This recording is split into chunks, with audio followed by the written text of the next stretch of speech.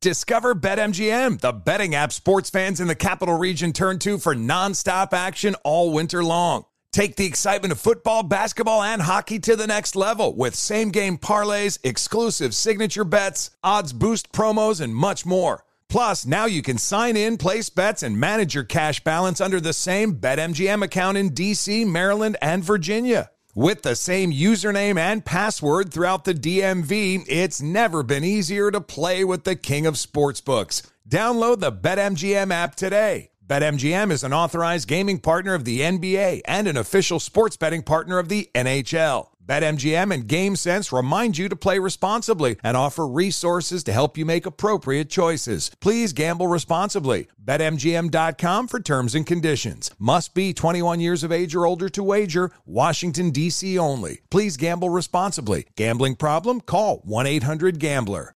Residents at Brightview Senior Living Communities enjoy enhanced possibilities, independence, and choice. Brightview Dulles Corner in Herndon and Brightview, Great Falls, offer vibrant senior independent living, assisted living, and memory care services through various daily programs and cultural events. Chef-prepared meals, safety and security, transportation, resort-style amenities, and high-quality care. Everything you need is here. Discover more at brightviewseniorliving.com. Equal housing opportunity. You're ready for a comeback. And with Purdue Global, you can do more than take classes. You can take charge of your story, of your career, of your life. Earn a degree you can be proud of and get an education employers respect. It's time, your time, not just to go back to school, but to come back and move forward with Purdue Global, Purdue's online university for working adults. Start your comeback at purdueglobal.edu. Apple Card is the perfect cashback rewards credit card. You earn up to 3% daily cash on every purchase every day. That's 3% on your favorite products at Apple, 2% on all other Apple Card with Apple Pay purchases, and 1% on anything you buy with your titanium Apple Card or virtual card number. Visit apple.co/card calculator to see how much you can earn. Apple Card issued by Goldman Sachs Bank USA, Salt Lake City branch. Subject to credit approval. Terms apply. Hey Dude, The 90s Called, with Christine Taylor and David Lasher. Hey everybody, welcome back to Hey Dude, The 90s Called podcast. I am David. Hi David. I'm David's co-host, Christine.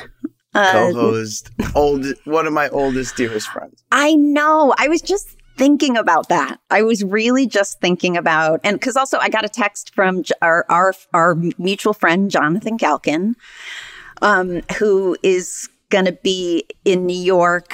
I mean, he's a New Yorker, but he's going to be around, and he was trying to get together. And I just was thinking, like, how cool. I know we've talked about it a million times, but I just keep thinking that we just never thought that we would all be here reunited, talking, sort of all of the memories that we have. I don't know. It's just our lives all went in different directions. And now it's just so cool at this stage in our lives to sort of come back and just have such a love of talking about our time together, and I don't know. I just was feeling of time. Yeah. It makes you appreciate the relationships you had and the experiences you shared that we shared together. Yes. It's like it was the best of times. And yes, it was. And I think we've said it before too, that it's helpful to have friends who were with you at that period in your life to sort of fill in the picture, right? Because we're only experiencing it through our lens. So whether it was the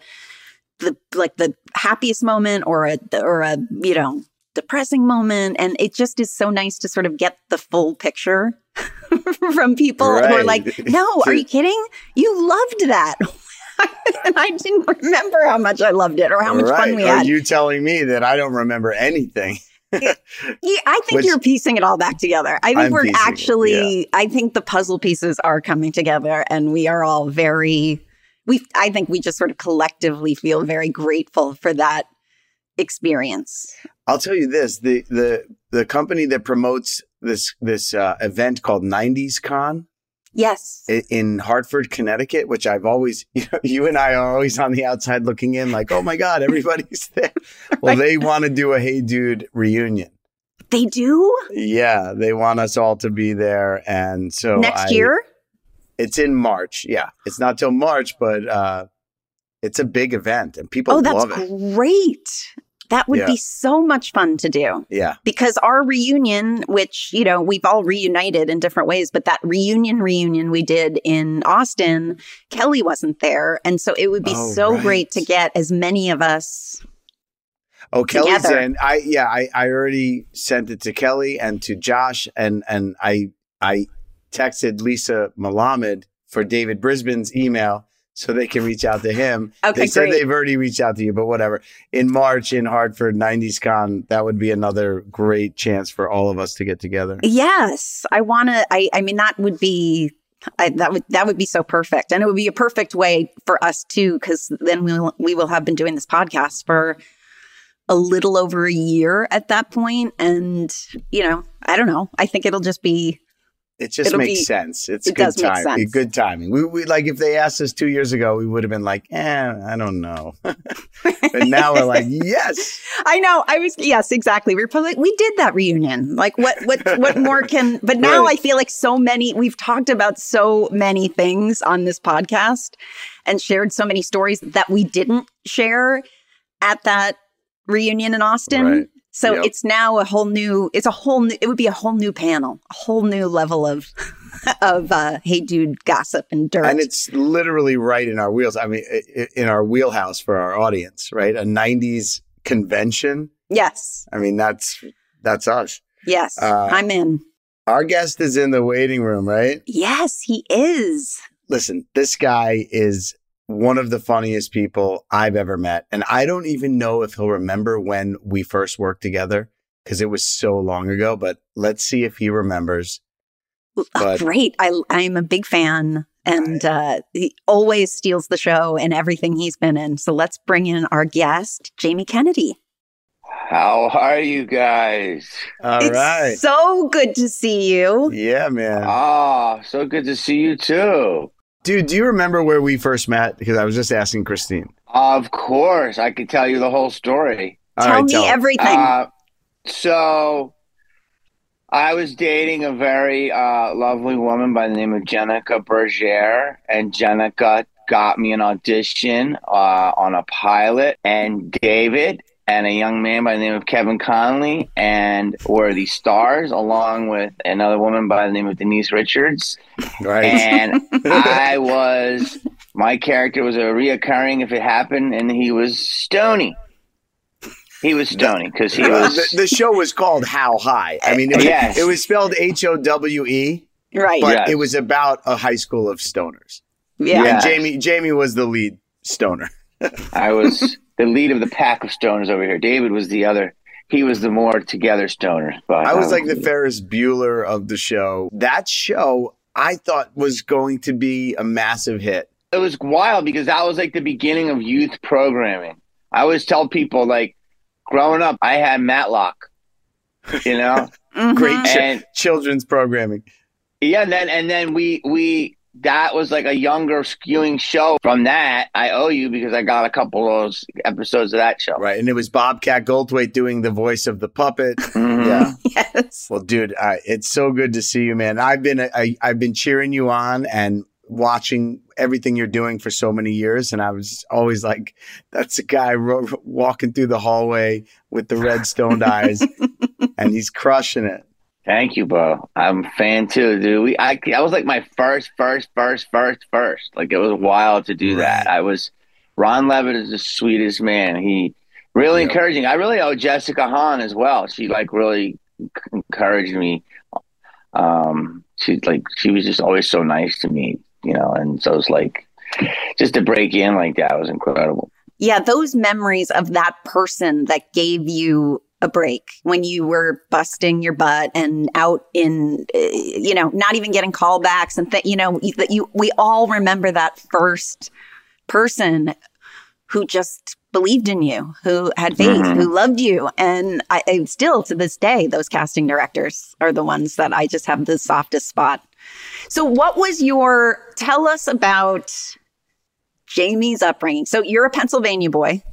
Mm-hmm. I'm a PA girl. Where? right outside of Allentown. We're living here in Allentown. Wow, you're legit. You I'm really legit. are. Wow, are you That's a real Amish? No, not Amish. I mean, we were in like middle America suburbia outside. I went to high school in Center City, Allentown, which was at the time, you know, a little rough around the edges. There was a prison there. But we, you know, I did 12 years of Catholic school back there. And yeah. Similar. Yep. Wow. The uniforms, all of it. Yeah. I grew up on a place called Upper Darby. Yeah. And it's from right outside of Philadelphia. Yep. And right on the edge of a place called 69th Street. So it was like Upper Darby was one side, and then 69th Street was in the middle, a place called the Tower Theater. And then the other side was Philly. And so I was like on the side that went more into the suburbs, and you know, then you go to a place called Villanova. Mm-hmm. And then till later on, I didn't realize all the actors that were from there. So Tina Fey, I guess, went to the neighboring high school. She's from Upper Darby, but I never knew her. Sherry O'Terry, I think, is from there. Oh, wow. Funny people. Funny people in Pennsylvania. Who knew? It's wild. Kevin Bacon's from Villanova. And then on the other side to the right or left, there's a place called Overbrook where Will Chamberlain's from. And then I believe Ryan Phillippe's from there. And I believe Seth Green spent some time there. So there's a lot of different people from that area. And obviously Will Smith is from West Philly. So it was all that area. Yeah. So you tell us about just, you know, Catholic school, seemingly traditional upbringing. Oh. So my parents started off poor, and as they got kids, they, believe it or not, they started doing better in life and started making a little bit more money with each kid. So by the time I got to me, there's a big gap between my older siblings and me. So I was kind of having my own little thing. And I was the first kid like to have an Atari, and I wasn't spoiled, but I was definitely comfortable. And just getting that first Atari, that was a status symbol. I remember that. Right? It was wild thinking about. Yeah, so it was, you know, I just went to Catholic school in 12 years, and then I felt very much like, you know, I gotta escape. Yeah. I think probably Catholic schools made more people go to Hollywood than held them back from Hollywood.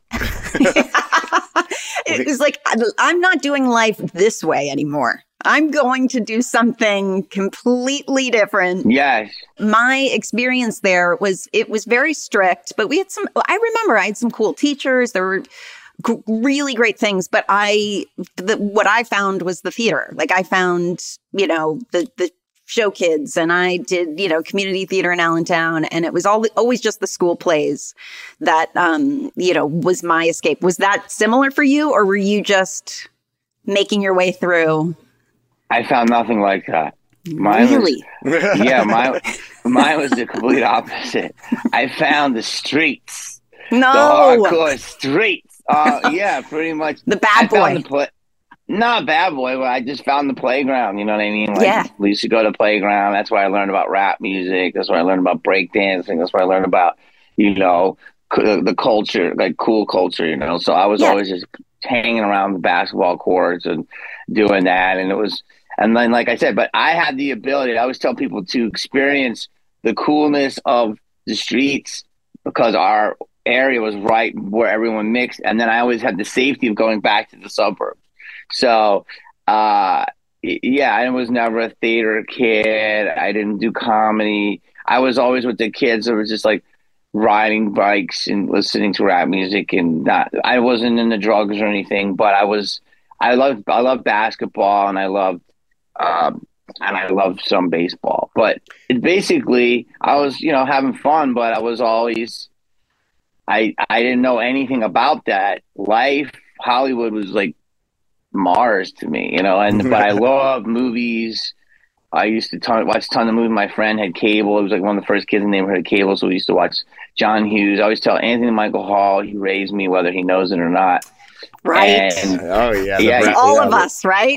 John Hughes basically raised all of us. All of us. They raised us. Like I tell them that. Like you you have completely formed who I am. You know, I tell Judd Nelson that, you know, so bottom line is, once I just, people, you know, in the neighborhood, if you did, it was either you were funny or there were some tough kids or you were a fighter. I was never a fighter. So I kind of used my humor to get out of situations. And then as I got older, started realizing people were like, you know, you're kind of funny. And I really wanted to probably go be an actor when I was about 10. I didn't know what it was, but I loved John Ritter.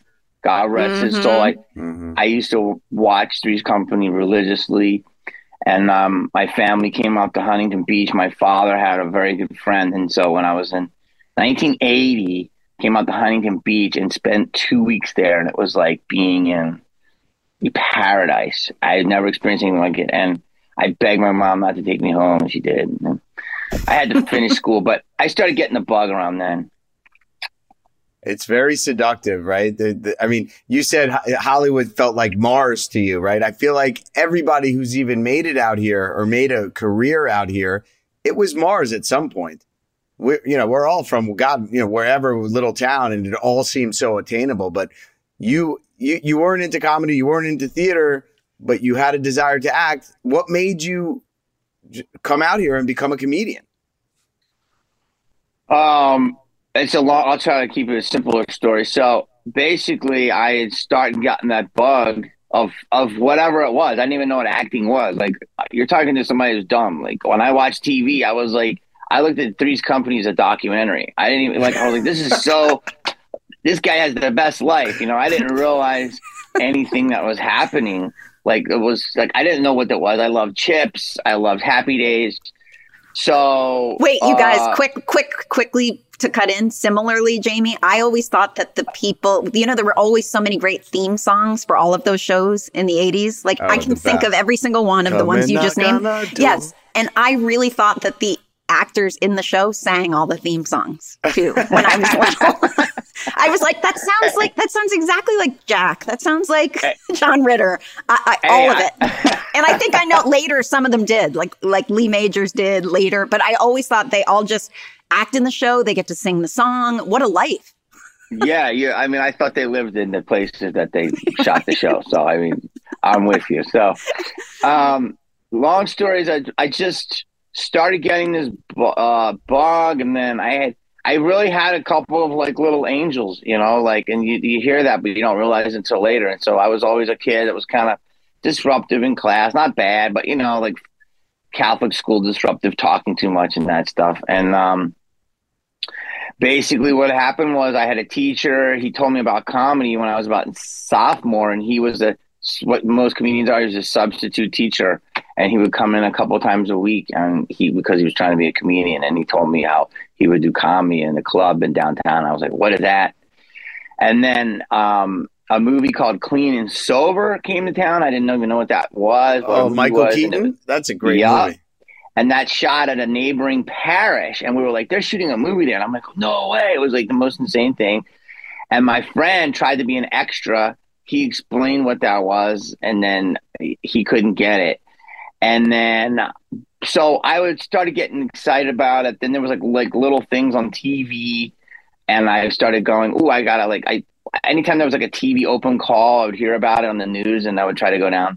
And then the long story is, at the end of high school, my friend's mom knew I was an actress. There's another little angel, and she said, "I got a featured extra in this movie coming to downtown. I have 3 days. And if you come down with me, I bet I can get you on." And so I went down and I met the PA of the first CD, and they said, "Will you cut your hair?" I didn't know any of this. I was working at Domino's Pizza, and they said, "You have this type of vest and these type of shoes." And I was like, "Yeah." And they're like, "You're hired." And then boom, I was on a set. And then that movie was Dead Poets Society. Oh, and wow. What a great first one. Oh. First foray into anything. It was a local extra in Dead Poets Society because my friend's mom was like a local actress who did like what Christine does, like theater and stuff. And literally I was like at the craft service table, and I saw Robin Williams like eating a baby carrot, and I was like, what, this is bizarre. Like, and once I literally stepped on that set, something happened, and I was like, oh, okay, this it was like my calling. I was like, okay, this is what I'm supposed to do. So then after that, I just graduated high school, so worked on a bunch of jobs for about 8-10 months, saved up a couple $1,000 and came to LA, and I'm like, I'm going to be an extra. That was your dream? Yes. I had no idea about anything. Because I thought if I could make money being an extra, being on sets, like, this is cool. I'll just try this. And, and that's kind of how I started. It's a long trial and error. I had no idea, no plans, no idea what anything was. But you pivoted to stand-up comedy quickly? No, I came out, tried it for a year. David, you're what? You're younger than me, right? I'm 51. 50. Okay, you're a little younger than me. And so I tell people this. I came out here in the late 80s. Okay. I didn't even know what a headshot was. And remember, you'd always do that first round of headshots with some creepy photographer and be like, hey, man. And they would charge you like $200. You'd save up the money to get the creepy photographer. And then you had to make that Z card and all the different looks. And then you have to buy the envelopes, send them out. So I had to learn all this stuff about what an agent was and all this. So it took me about a year and change to learn about living away from my house and just life stuff and learning how to literally I used to buy Dramalog. People don't even know what that is anymore. And I basically had many jobs out here, but one of the early jobs I had is I used to deliver coffee to Prospect Park. So that was where they shot General Hospital. And when I learned what a casting director was, every day I would put my headshot under Mark Tashner's door. Mark Tashner, I believe, is the head casting director of General Hospital, to be an extra. And one day he came out and he's like, kid, every day you put your headshot under my door, and every day I'm not going to look at it. And I was what a dick, really? Listen, he just wanted his coffee. I was the studio coffee guy. And I was like, I don't fault him. How many people do that, right? And but I was on a set. Like, I got to see the behind the scenes delivering coffee, and it was incredible. And I knew that I was next to people that were on TV. And one of my guys there was like, you're just so crazy. You should try stand-up comedy. And that's how I kind of started. I did an open mic, and then that began my road. But I was always trying to act and do both. Comedy I liked because I could go in, try something, get actual feedback, as opposed to just waiting to see if an agent opened up my submission letter. Right. Well, it sounds like the experiences of being the extra on the set and just seeing it and just sort of like that, like, this is cool. This is where I want to be. And you're just having the guts to just slide the head. Like, a lot of people would not have done it. And I feel like you had to have had some kind of, like, you just obviously were funny naturally. Like, it sounds to me like you had a sense of humor about it. Like, I'm going to screw it. I'm going to put the headshot under his door every day until I get some kind, That's like most people might do it once. Self-starter, Yeah. But I mean, I think like there's something about like, you're sort of like, all right, well, what have I got to lose? And because to me, stand up, like, I've been in a lot of comedies. I feel like I love comedy. I know it. I can perform it. But stand up, to me, nothing scarier, nothing more vulnerable.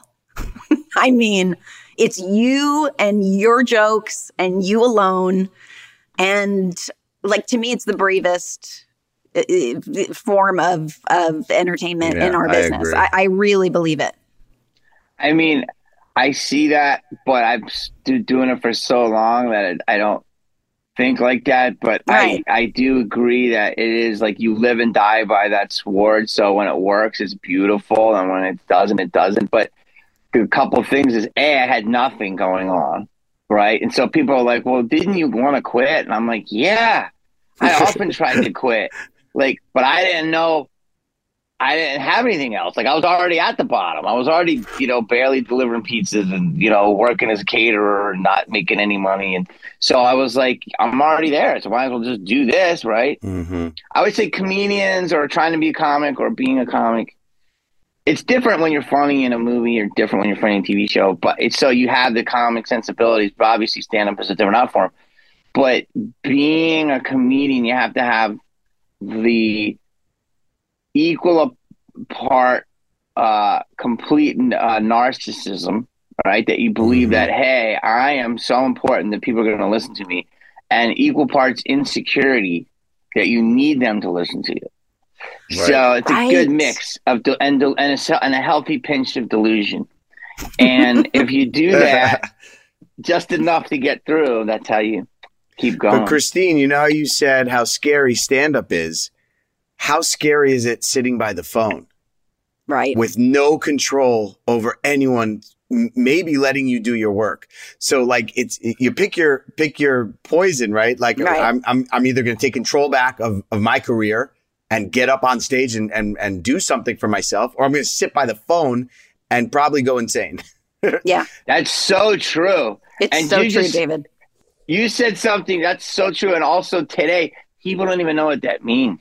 Like to pick up the phone. Like how about like that? That's like, how about to get your SkyTel pager because you got beeped to run to the payphone because my beeper kept beeping to call your commercial agent back because you might have a call back. Like, right? Running to the payphone.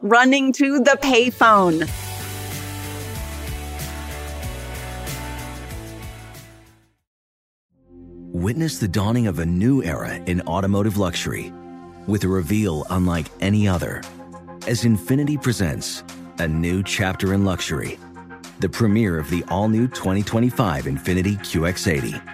Join us March 20th live from the Edge at Hudson Yards in New York City, featuring an unforgettable performance by Grammy and Academy Award-winning singer, songwriter, and composer, Jon Batiste. The all-new Infiniti QX80 is unlike any luxury SUV you've ever seen. Smart enough to anticipate your needs, even before you do.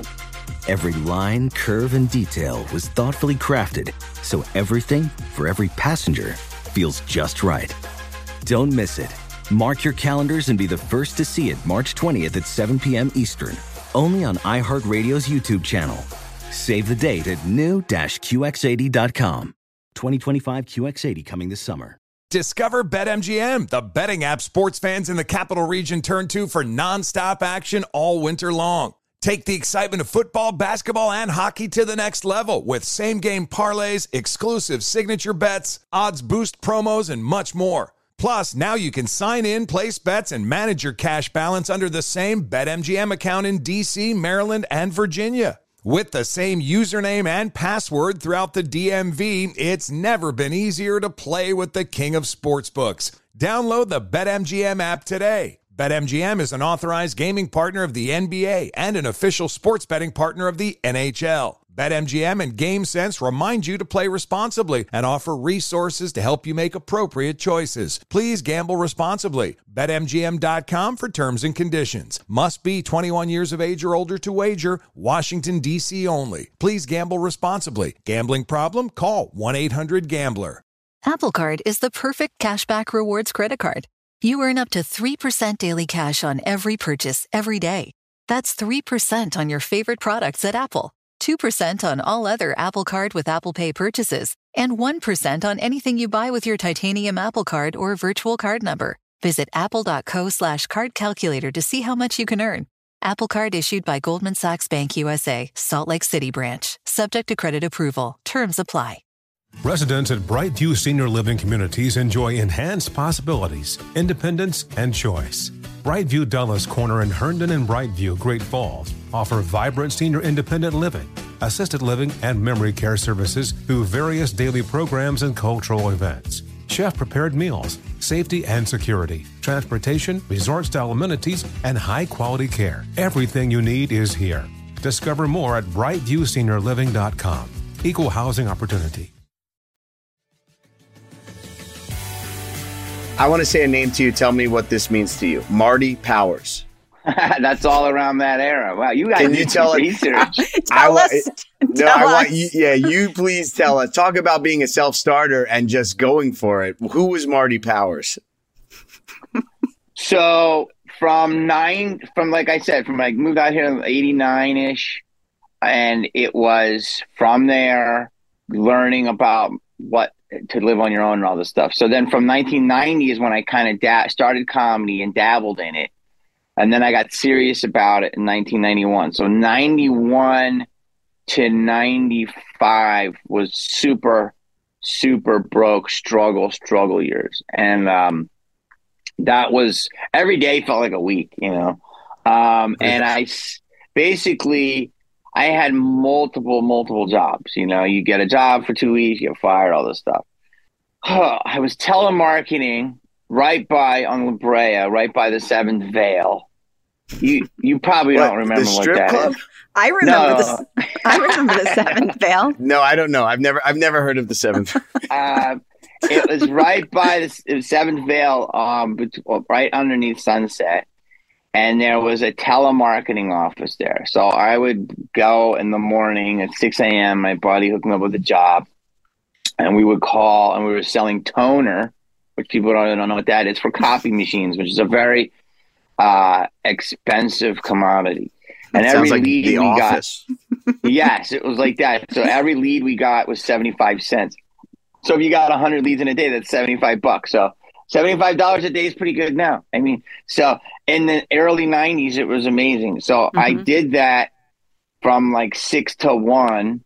And then from like 1 to 4, I don't even know if you remember this, but there used to be a lot of people that would pull sandwich carts and sell sandwiches to like agencies and stuff. Do you remember sandwich people going to the office buildings? No. Anyway, I was one of those people. So I would deliver these sandwiches. You would yes, they would wheel through the hallways.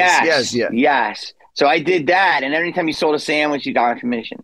So I had an older guy, and he was up by like Doheny and Sunset.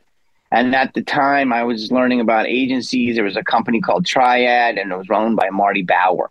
Marty Bauer eventually formed a company called UTA. And the guy that was on my route, that was this older, hilarious dude. I can't really do the voice. But he would. I had to do it. The microphone sounds bad, but he would talk like this. And he would say, "Hey, kid, what do you got? You got roast beef? You got some provolone? What do you got?" And so that's what agents sound like, by the way. Yeah. Long story boring is I got good at selling toner. I got good at selling sandwiches. I started doing my stand-up. I was doing characters. So I basically read a book about the greatest salesman in the world. And it was basically when you sell toner or a product, you have to talk about the positive aspects of the product. So I looked at myself as a product, and bam, I created this false persona called Marty Power because it sounded like Bauer. So people would mistake him. And it was also powerful. So I wanted to manifest power. That's a great fake agent name. It's and genius. So I started calling everybody, and long story boring, I got a ton of meetings out of it and pretended it was him. And then I would drop off the tape as myself, but in the lobby of the place. And then that's how I started. I literally would take stand-up performances and put them, and then they would rate it and tell me if it was good. And then if somebody liked it, he gave it to an agent. It's literally how I started, by lies, because nobody wants you. Right. And when did you crack that mystery wide open to the, like, when did the public finally, or were you just found out? Here's what's crazy. Dude, how I got found out, I want to say this is a real agency, but again, like I'm post 50 brain, is I called CAA and got through. I called as Marty Powell. Yes. I started having relationships with assistants because I was charming on the telephone, right? And I called the big places. I got through, and they would say, "Yeah, send your tape or whatever. Here's what it is." And then sometimes people would watch it, and then sometimes they would actually call me back. But the people that busted me, I don't know if you remember this name. I'm pretty sure it's a real name. It was Jack Scagnetti. Do you remember a guy named Jack Scagnetti? It sounds familiar. It sounds real. It definitely sounds familiar. Yes. He was a deep 818 North Hollywood agent. Okay. And he was like, I called and I'm like, "Hey, listen here." And he goes, who's this? And I go, no, listen. He goes, this is bullshit. So the guy who busted me was another low-time hustling agent. So I realized you can't go to them because don't hustle a hustler, right? Yeah, they know. Right. And I almost got this show out of it. I auditioned 10 times, like not 10 times, but like 5 times. It was called The Computer Wore Tennis Shoes. I went in so many times. This was before How High, and with Kirk Cameron. I didn't get that, and I was, but like that was enough to like them saying, okay, you call him back. So they would leave a message for Marty on his voicemail, and then he would relay the message to me. That's how I started. But dude, I got a meeting out of. I know, it was crazy. It's such a detailed story, but and I got my first little holding deal for 6 months out of completely making it up. Wow. But just to recap, Jamie Kennedy moves to LA and creates a false persona to be his own agent named Marty Power. And this almost seems like a bit out of like the Jamie Kennedy Experiment. Like it's no wonder that you went on to do comedy and characters and sketch. I mean, you literally created your career by creating a comedy character of like some old New York agent to get yourself your first jobs. It's genius. It's insane. Oh, thank you. It was crazy. I was so desperate. I didn't know what to do. I was living in my buddy's like a little room above his garage that I had known from the stand-up circuit. And what's crazy is I started thinking about it. Then I met my girlfriend, and my girlfriend got me a spot at the Comedy Store. Ron Levitt, I think Jessica was there. She saw me, brought me in, and I met Ron. And this was like, I tell people how it was. Like, Ron basically gave me the job in the room. You know how he is. Like, he's the sweetest guy. And it was like, he's already cast all the leads in you guys. And then he was like, yeah, I like you. You know, you could try it. He had a little Marty Power in him. He smoked. Yeah, he's a character. So did Marty Power negotiate your deal for that, or did you just? I was too scared, so he wasn't a good negotiator. I basically just took whatever they gave. This was like Fox. Of now course. The MTV thing, I had my friend who I was staying with, who was going to school in his graduate program for UCLA Law. So he did that deal as we were doing it. It was like another young kid, which was crazy. But that piece of tape, this is what I'm going back to, is that David, that piece of tape from How High, like got me into so many doors. Tape, remember, I had to have tape. Physical tape, a physical VHS tape. Yes, so they could see, and like, you know, so it was like, you fake it till you make it. And so true. It's so true. Oh my gosh. I can't even imagine. How did you pitch yourself? Like, how did Marty pitch you? Well, I got this kid, Jamie Kennedy, you will not believe. Well, here's what it is. So you have to do something. You have to compare. So you have, like, if you're, how can I say this? I'm making my brain work. So, like, back in a copy machine days, we would say, like, I'll try to do the voice, but it was like this. But I would say, I got a Ricoh 315, which was like, remember, it was a Ricoh and a Canon 697. So you would say, this machine is between a Ricoh 315 and a Canon 397, whatever. So you compare things, and then people go, oh, and you do something called getting them on the hook. So for me, I said, this was my line. I said, I got a kid here who's a cross between Robbie Benson and James Woods, with a little bit of Jerry Lewis sprinkled in. Now, those were the names that you would throw in, like the zany. Oh my God, like your Robbie voice dropped Benson, like 3 octaves too. And so then they would bring me in, but Robbie Benson was like the go-to man. You know what I mean? Oh so my gosh! I mean, the 80s. I mean, he was in everything. Iconic. We just watched One-on-One recently. Yes, Robbie Benson was everything back then. So, but you crossed Robbie Benson with James Woods. I can't even imagine. And then I wanted to have a little sprinkle edge. in some Jerry Lewis. Jerry Lewis. That's amazing. Oh, it's genius.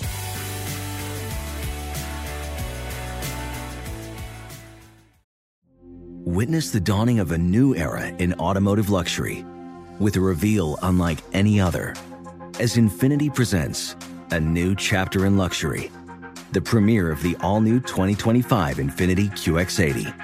Join us March 20th live from the Edge at Hudson Yards in New York City, featuring an unforgettable performance by Grammy and Academy Award-winning singer, songwriter, and composer, Jon Batiste. The all-new Infiniti QX80 is unlike any luxury SUV you've ever seen. Smart enough to anticipate your needs, even before you do. Every line, curve, and detail was thoughtfully crafted so everything for every passenger feels just right. Don't miss it. Mark your calendars and be the first to see it March 20th at 7 p.m. Eastern, only on iHeartRadio's YouTube channel. Save the date at new-QX80.com. 2025 QX80 coming this summer. Discover BetMGM, the betting app sports fans in the capital region turn to for nonstop action all winter long. Take the excitement of football, basketball, and hockey to the next level with same-game parlays, exclusive signature bets, odds boost promos, and much more. Plus, now you can sign in, place bets, and manage your cash balance under the same BetMGM account in D.C., Maryland, and Virginia. With the same username and password throughout the DMV, it's never been easier to play with the king of sportsbooks. Download the BetMGM app today. BetMGM is an authorized gaming partner of the NBA and an official sports betting partner of the NHL. BetMGM and GameSense remind you to play responsibly and offer resources to help you make appropriate choices. Please gamble responsibly. BetMGM.com for terms and conditions. Must be 21 years of age or older to wager. Washington, D.C. only. Please gamble responsibly. Gambling problem? Call 1-800-GAMBLER. Apple Card is the perfect cashback rewards credit card. You earn up to 3% daily cash on every purchase every day. That's 3% on your favorite products at Apple, 2% on all other Apple Card with Apple Pay purchases, and 1% on anything you buy with your titanium Apple Card or virtual card number. Visit apple.co/card calculator to see how much you can earn. Apple Card issued by Goldman Sachs Bank USA, Salt Lake City branch. Subject to credit approval. Terms apply. Residents at Brightview Senior Living Communities enjoy enhanced possibilities, independence, and choice. Brightview Dulles Corner in Herndon and Brightview, Great Falls, offer vibrant senior independent living, assisted living, and memory care services through various daily programs and cultural events. Chef-prepared meals, safety and security, transportation, resort-style amenities, and high-quality care. Everything you need is here. Discover more at brightviewseniorliving.com. Equal housing opportunity. You talk about like your first movie was Dead Poets Society, even as an extra. I was an extra. But and yes. then before the Scream days, I mean, the movies that you did, Bowfinger and Three Kings and Scream, it seems like you only did enormous, incredible movies. Yeah, I was so fortunate. Like, I started getting commercial agent out of that. And I went on a ton of commercials. And then once I got this Rally Hamburger regional commercial. Oh, Rally Burger, yeah. Not national. Not national. Yeah, it was a regional. Regional. And that was an amazing piece of tape. And then that led to an El Pollo Loco regional and then a Vans national. So you guys know the terms. Mm-hmm. And so I started getting all of these things. And then basically once, along with your guest spot, and then Ron brought me back, kind of a similar character for Unhappily Ever After. Right. And I did that. I did about 3 or 4 episodes of that, which was incredible. Same casting director, Tammy Billick. God bless you, Tammy. Oh, yeah. Brought me in for Ellen. And Ellen, this is when Ellen had a show. I did that show too. This is with Jeremy Piven, and yes, exactly. She hadn't come out. She was straight. Yep. So it's like she had boyfriends on the show. She had boyfriends on the show. Yep. On the show, yeah. So wait, and time out. My episode was directed by Robbie Benson. Oh my God! How do you bring that back around? I can't believe it. Bam. That's good stuff. I wanted, wow, because he did do that. I wonder if I did one with him. I don't know, but oh my God, that's right. He did direct that. Yeah. So it was Ellen, it was Jolie. Jolie. Fisher, yep, exactly. And Dave Higgins. Dave Higgins. Yeah, and it was Jeremy Piven, and I was, again, like the wacky neighbor, and Ellen was just so sweet, so kind. Everybody was. They encouraged me. Ellen was the first big star to ever go. I tell people this all the time. It's like I was doing something funny in rehearsals, and I just went for it because I was like, and Ellen's like, yeah, do you see him? Give him more time. He's funny. Oh so my she, gosh. She knew funny. She That's knew awesome. funny. Yeah. Yes, and she always said, by making everyone funny, the show would be funnier. Yeah. Because she's so confident and so skilled at what she does. And she's right. She's absolutely right. Yes. And so what that whole point was to say is that obviously she's a super successful but very secure person. And so thinking about this is that these TV spots and these commercials, Ron Levitt really was the beginning of like, be yourself. I was just lucky because I met these beautiful souls in the beginning of my career, and they were like, gave me the freedom to have fun. Ellen gave me the freedom to have fun. So then when I auditioned for a movie, which was Romeo and Juliet, and after multiple auditions, Baz was just like, I want you to be you. And I was like, sure. And so then on the set, I mean, it was, it was a wild process to get that movie. It would be 5 podcasts, but I got that role. And then on the set, he made you feel like you could do no wrong. And then going into Scream, the same with Wes. He was like, have fun. So I was very blessed to get with people that were auteurs and complete freedom and artist lovers. They loved young talent. And I tell people that like TV is just so hard the way it was. I don't know how it is now-ish. It's a little bit more free if you get on a streamer with a big person running a show. But when it says TV by committee, it's completely suffocating compared to what it is when you're working with an auteur. But what validation for you after all of the, self-starting that you had to do? You have Ron Levitt, Baz Luhrmann, Wes Craven, all telling you, we appreciate you for you. Do your thing, man. I mean, that's just, and those are some of the greatest talents to ever direct. Yeah, I just with them and David O. Russell and Frank Oz and Tony Scott, and then being at the time with the like everyone was coming up, Leo and Will Smith and Mark Wahlberg and George Clooney and Cube, and so all of these things. Yeah, I was fortunate, and once I got on that run, as we do, you just go and you start feeling really confident. You start going with yourself. Because I would watch you, and actually, you don't know how much you mentored me, because I watched Kevin and I watched you, and you were the lead of the show. Denise was your love interest, and Kevin was your best friend. So you could say you're all the 3 leads, but it was based around your character. And you guys have been acting for a while. And so I watched, and like you guys had such a confidence on that set because probably you had done a lot up until that point. So I was, you start getting there, and then it's just, you get very comfortable, and then you start going to these events and you start going to premieres, and then you're like, okay, I'm in this ecosystem. Yeah, it's funny that you're suddenly, well, that's what I was going to ask you about. When you first got those breaks, did you ever have that? And it sounds to me, and you called them the little angels. It was those people that meant so much to you that did encourage you. But to me, anytime I would go on a new set, and you said it really well, we've said this a lot, especially being guest stars on TV shows where you're so the outsider. It is the hardest thing to come into. And I felt the exact same way with Ellen DeGeneres, who was just immediately, every single guest star on that show felt like we were as important as the leads on the show.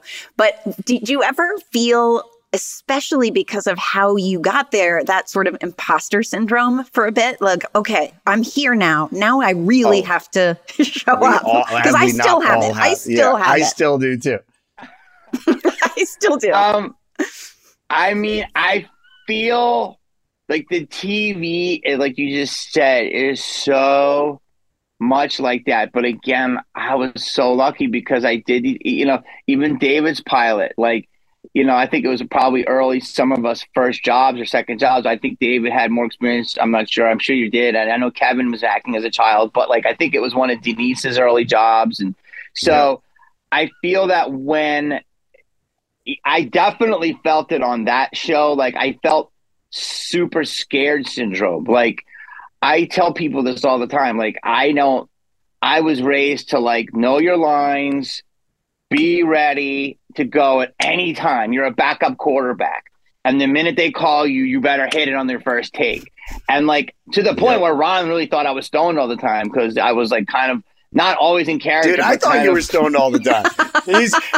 Jamie's in the back of every scene shuffling through, and they give him a one-liner like a Spicoli line. Yes, and definitely that imposter syndrome because I don't want to be fired, and so I don't want to mess up. So you definitely feel like that. And TV is because they have their thing, and then you come in. But like I said, like you guys and Ellen, it was so welcoming. I was very fortunate. I didn't have any toxic environments. And then when you do a movie, you're kind of all hired together at the same time. So even though you're not the star, but if you're 7th or 8th on the call sheet, but you're you an ensemble. Like, okay, yeah. Yes. But but I told people this like all the time. Like when I did Scream, like one of the first scenes was in the video store, and I got there and I worked out and I went to like Denny's with Rose. And then like I knew I had to shoot in like 2 days, and I just ate. And I'm like, I don't think I can go to Denny's anymore because like I gotta like make sure I know these lines. Like, what happens if I don't know my lines? Like, wait. How is Denny's preventing you from learning lines? Because I'm just like I was enjoying myself, but I was like I wasn't saying my lines. I was just eating my moon was over my hammy, and I'm like. So, like, I locked myself in my room. It's over my hand. And it's true. Did this whole scene in a whole day. And, like, we did it in a half a day. When I had the afternoon off, I'm like, we're done. He's like, we're done. I'm like, you got it? He's like, we got it. I'm like, of course you never know if you got it. I, finally realized I got it maybe 20 years after that movie came out. Right? So then I didn't have a scene for 3 days. And, I did not check out the city. I didn't go. I did one thing I remember. I went to the mall with Courtney. And I was like, whatever you need. Like I was helping her with stuff and whatever. And she was, obviously this global icon. And I was like, just so happy to be next to her. And then we had a coffee. And then after that, I hid in my room. And because I had like another like whole like 3/4 of a page of dialogue. I was going to say you were the one who was such and you did it so beautifully. And that was the film that for the horror movie buffs like me who grew up watching all of them, and you sort of gave the comedic exposition, like those monologues that you have about Jamie Lee Curtis and like I'll be right back. It was so brilliantly written, and it's just the film is iconic, but it also was because I think for true horror movie fans it was sort of like, oh, this better not be making fun of horror movies. But it was scary, it was good, it was twisty, it was just, and you really, I mean, everyone in it is great in the franchise, but you just would all come in and nail those scenes. You were so funny and so good. And of course, like all along, as like the red herring, is it you? Is it, it was so well done. And I just feel like and I think it's what you said. It was the difference of working with an auteur and coming in and feeling safe to do your thing. It was you. I don't think probably anyone else who came in and read for that part read it the way you read it. I'm going to guess. Well, thank you. You're so kind and so sweet. And it was lightning in a bottle, and to get the auteur of West, to get the genius of Kevin, to get this lightning in a bottle cast of everybody that was emerging. I would that was the one where I was the least amount of credited person on that one. So it was incredible to be part of. But like, to just answer that first part is just like, yeah, I was so scared. So the imposter syndrome on that was real because I was like, I don't want to mess this up. And then to be able to get the role, because I had gotten the role and the usual suspects were around that they wanted because they had more credits. So like, Bracken, I thought he was going to get it. Jason Lee. I thought he was going to get it. Yeah. Seth Green. I'm like, he's going to get it. And that was like, but if it wasn't for Wes, I wouldn't have got it. All those guys are amazing, as we know, but Wes was like, there's something about this guy for this role I like. And the rest is history. And was that Lisa Beach who cast that too? Yes. And the reason I say that is her. coming full circle back to those casting directors who believed in you. She cast me in my first movie, and I had the teeniest, tiniest part. I had no credits, but she just kept bringing me in, and I read for a bigger role, and I ended up getting a smaller role in it. But she was always loved me, and I remember she would stand outside with me, and she's like, "They're gonna love you," and she was just so much of a champion. And because of course I auditioned as everybody in the world auditioned for Wes. I think I made it to some sort of final round of something. Ironically, it was when I was shooting my episode with Ellen DeGeneres on that show too. Wait, and so you read for the full Drew circle. Barrymore, the opening scene? Or did you read for No, Sydney? it was for Sydney, and it was for the Rose part and the Nev part. It was like they had me read both, and I wanted it so there are movies out there, because of being such a horror movie fan. I was like, there's nothing I want more than this movie. And of course, it was not meant to be, but I love those stories when it's like you said, all the usual suspects. Yes. Lisa is exactly that. She's again another angel. Like I'm really lucky. Yeah. Like I always tell people, I've never seen. You hear about things in Hollywood and different things. I've never seen anything horrible. I've been very fortunate. I've been around. I've never really been that on too many any sets that are terribly toxic. There have been creative differences, but it's never been toxically awful. And I've always been around people that pretty much, encourage, to give you the freedom to play. And so it's usually when you get to the lower, no disrespect, but some of the lower budget ones that people take it so damn seriously. And you're like, dude, I just did, just work with Tony Scott, chill out, and it's like, and it's I know what I'm doing. Yeah, I think it's because we get in these working with secure people and who know what they were doing. And it was more hands off. We went in for Lisa Beach, like you said. She encouraged you. She had the director's ear. She would say, this person's really good. I really like them. Then the director wants to find somebody. And then you do good. And she's like, they make us look good. We make them look good. It's a love community. Right. But casting directors who love actors are such a gift. And most of them, I find, do. They love actors and they want you to crush it, Mm-hmm. I owe so many of them to breaks. Like literally, like those are my breaks in those rooms. And like I tell people now, they're like, self-tape kings or Zoom meetings. I'm like, that's unfortunate, because getting in that room and that place and that time with these people is half the battle. You know what I'm saying? Like when I got Scream, I wasn't even off book.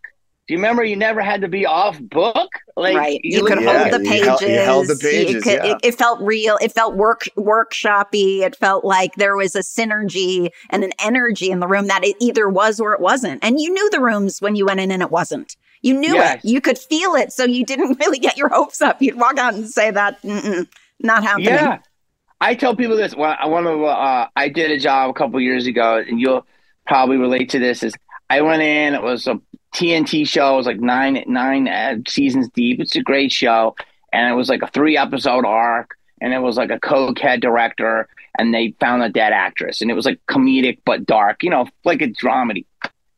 I go in. There's 12 people looking at me. And they're like, you skipped half of the line. And I had to do it all over again. They're like, it was and instead of and. Like literally, technically. Oh, gosh. Oh, no. And then I was like, and I did really good. And they were just like, we love Jamie. We're going to go a different way.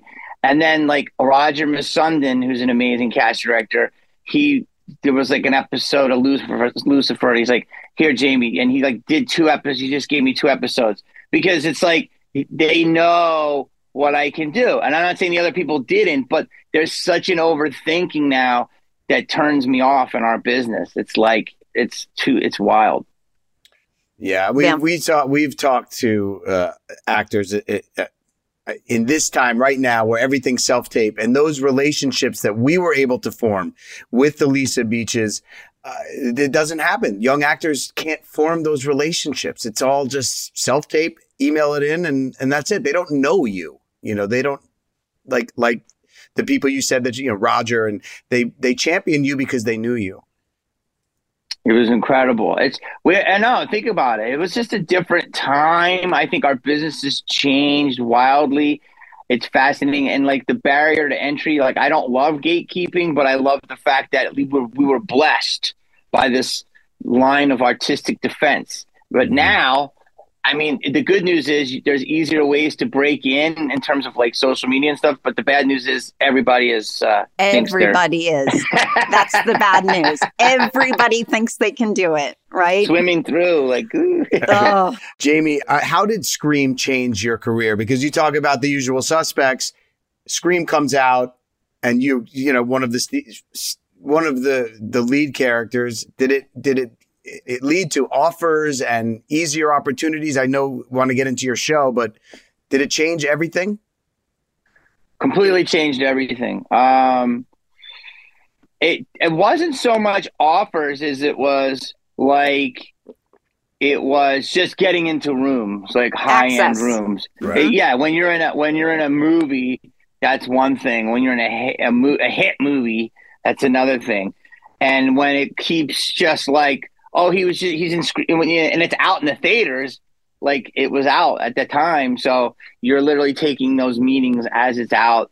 I mean, I got to meet a lot of people, and the decisions were much easier. Like it was more like I got like one meeting with the director, and then in the room, it was more like a work session thing. I started getting those, and then pretty much, get the job or not get the job in the room. And then like indies, because indies were popping off, it was easier. That's when I started getting like a little leads in smaller indies, and like, practicing my, darker acting skills or not, whatever. They let me be a little bit more dramatic. And so it was incredible. It was just But the Jamie Kennedy experiment, sorry to interrupt, the Jamie Kennedy experiment, somebody obviously came to you and said, you come up with your own show. This was your brainchild, right? I had that after like doing a bunch of movies and stuff.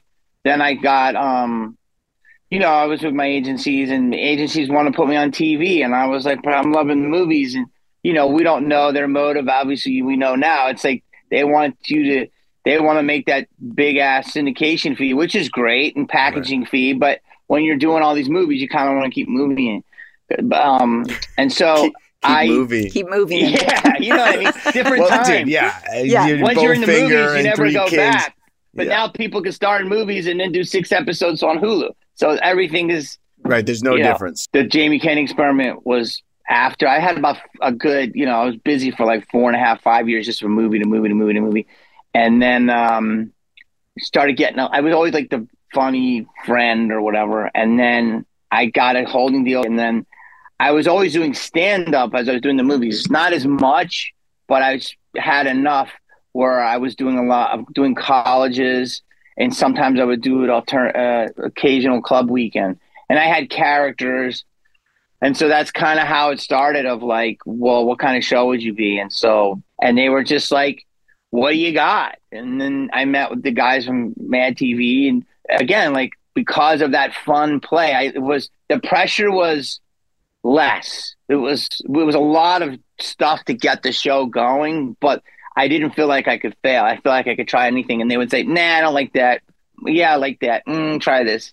And so that's how it really started. But once, we started making it, Jordan is a friend of, like, again, like we said, we love actors like good casting directors do. And he would just be like, this is so crazy. He's like, it makes me laugh. I'm going to put it on. I hope it works.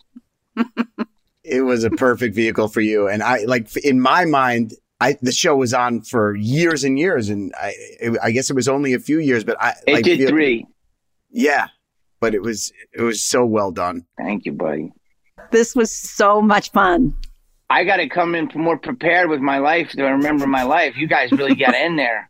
Are you kidding? Dude, you gave us some amazing stories and took us on a journey. And thank you so much for joining us. It's so good to see you. Such a pleasure. Really good to see you. You're just awesome. Thank you for having me. You guys are awesome. I appreciate it. We love the good vibes, and hopefully we'll see each other off pod. Yes, off pod. Let's. I would love to. I'll find where you're doing stand up, and I'll just sneak into the audience. Come, you be my guest. All right. Thank you, Jamie. Thanks Jamie. Buddy. Love you. Okay. Bye. Bye. What a sweet dude, man. Really. That is the greatest story, the greatest show business story of breaking in. Pretending to be his own agent. It is brilliant and ballsy and funny and so well deserved, because he really is just he's just been great in everything. So many of the films he mentioned we've rewatched recently during the pandemic, and he's just terrific in all of them. Another great episode. One of the best self-starting stories I've heard. Somebody he literally did, who's our generation, who's in our age range, all of it, and to see what it took for him to break through. We all have sort of fluke stories about it, but to work his butt off. And how about the job to job, from sandwich carts to telemarketing to all while he's figuring out I'm getting ripped off by the headshot lady and right. I can't get an agent, so I'll pretend to be my own agent. I mean, it's just that whatever. It sounds like he looks back on those days as fond memories, and just, those hustling days they're good times. The best. And he's such a great attitude about it all. Really fun interview. Flew by. Yes. All right, we're going to let everyone go. We will see you next time. Yes. Thanks for listening, everybody. We'll see you next week. Thanks for listening. Make sure to subscribe and give us 5 stars. And please follow us on Instagram at HeyDude, the 90s Called. See you next time. Infiniti presents a new chapter in luxury, the premiere of the all-new 2025 Infiniti QX80, live March 20th from the Edge at Hudson Yards in New York City, featuring a performance by Jon Batiste. The all-new 2025 Infiniti QX80 is an SUV designed to help every passenger feel just right. Be the first to see it March 20th at 7 p.m. Eastern, only on iHeartRadio's YouTube channel. Save the date at new-QX80.com. Don't miss it. 2025 QX80 coming this summer. Residents at Brightview Senior Living Communities enjoy enhanced possibilities, independence, and choice. Brightview Dulles Corner in Herndon and Brightview, Great Falls, offer vibrant senior independent living, assisted living, and memory care services through various daily programs and cultural events. Chef-prepared meals, safety and security, transportation, resort-style amenities, and high-quality care. Everything you need is here. Discover more at brightviewseniorliving.com. Equal housing opportunity. Ready to celebrate International Women's Day? M&M's and iHeart present Women Take the Mic, sharing empowering stories of women supporting and celebrating each other. And of course, there is a smooth and creamy companion for your listening pleasure, peanut butter M&M's. Because they're just another way to help treat yourself in situations where you deserve a little added delight, like listening to your favorite podcast. So savor the deliciousness of peanut butter M&M's and spread some positivity. From breaking glass ceilings to dominating in sports and entertainment, women truly are unstoppable. With every CBD product claiming to do something different, it's nearly impossible to decide what's best for you. Lazarus Naturals pioneered the farm-to-front-door model of transparency, where they handle each step of the production process to ensure quality, potency, and consistency. Scannable labels allow you to see the test results of your hemp batch, so you can be confident in the safety and quality. Visit LazarusNaturals.com today. Lazarus Naturals. It's not about being the best in the world, it's about doing what's best for the world. Not available in Idaho, Iowa, or South Dakota.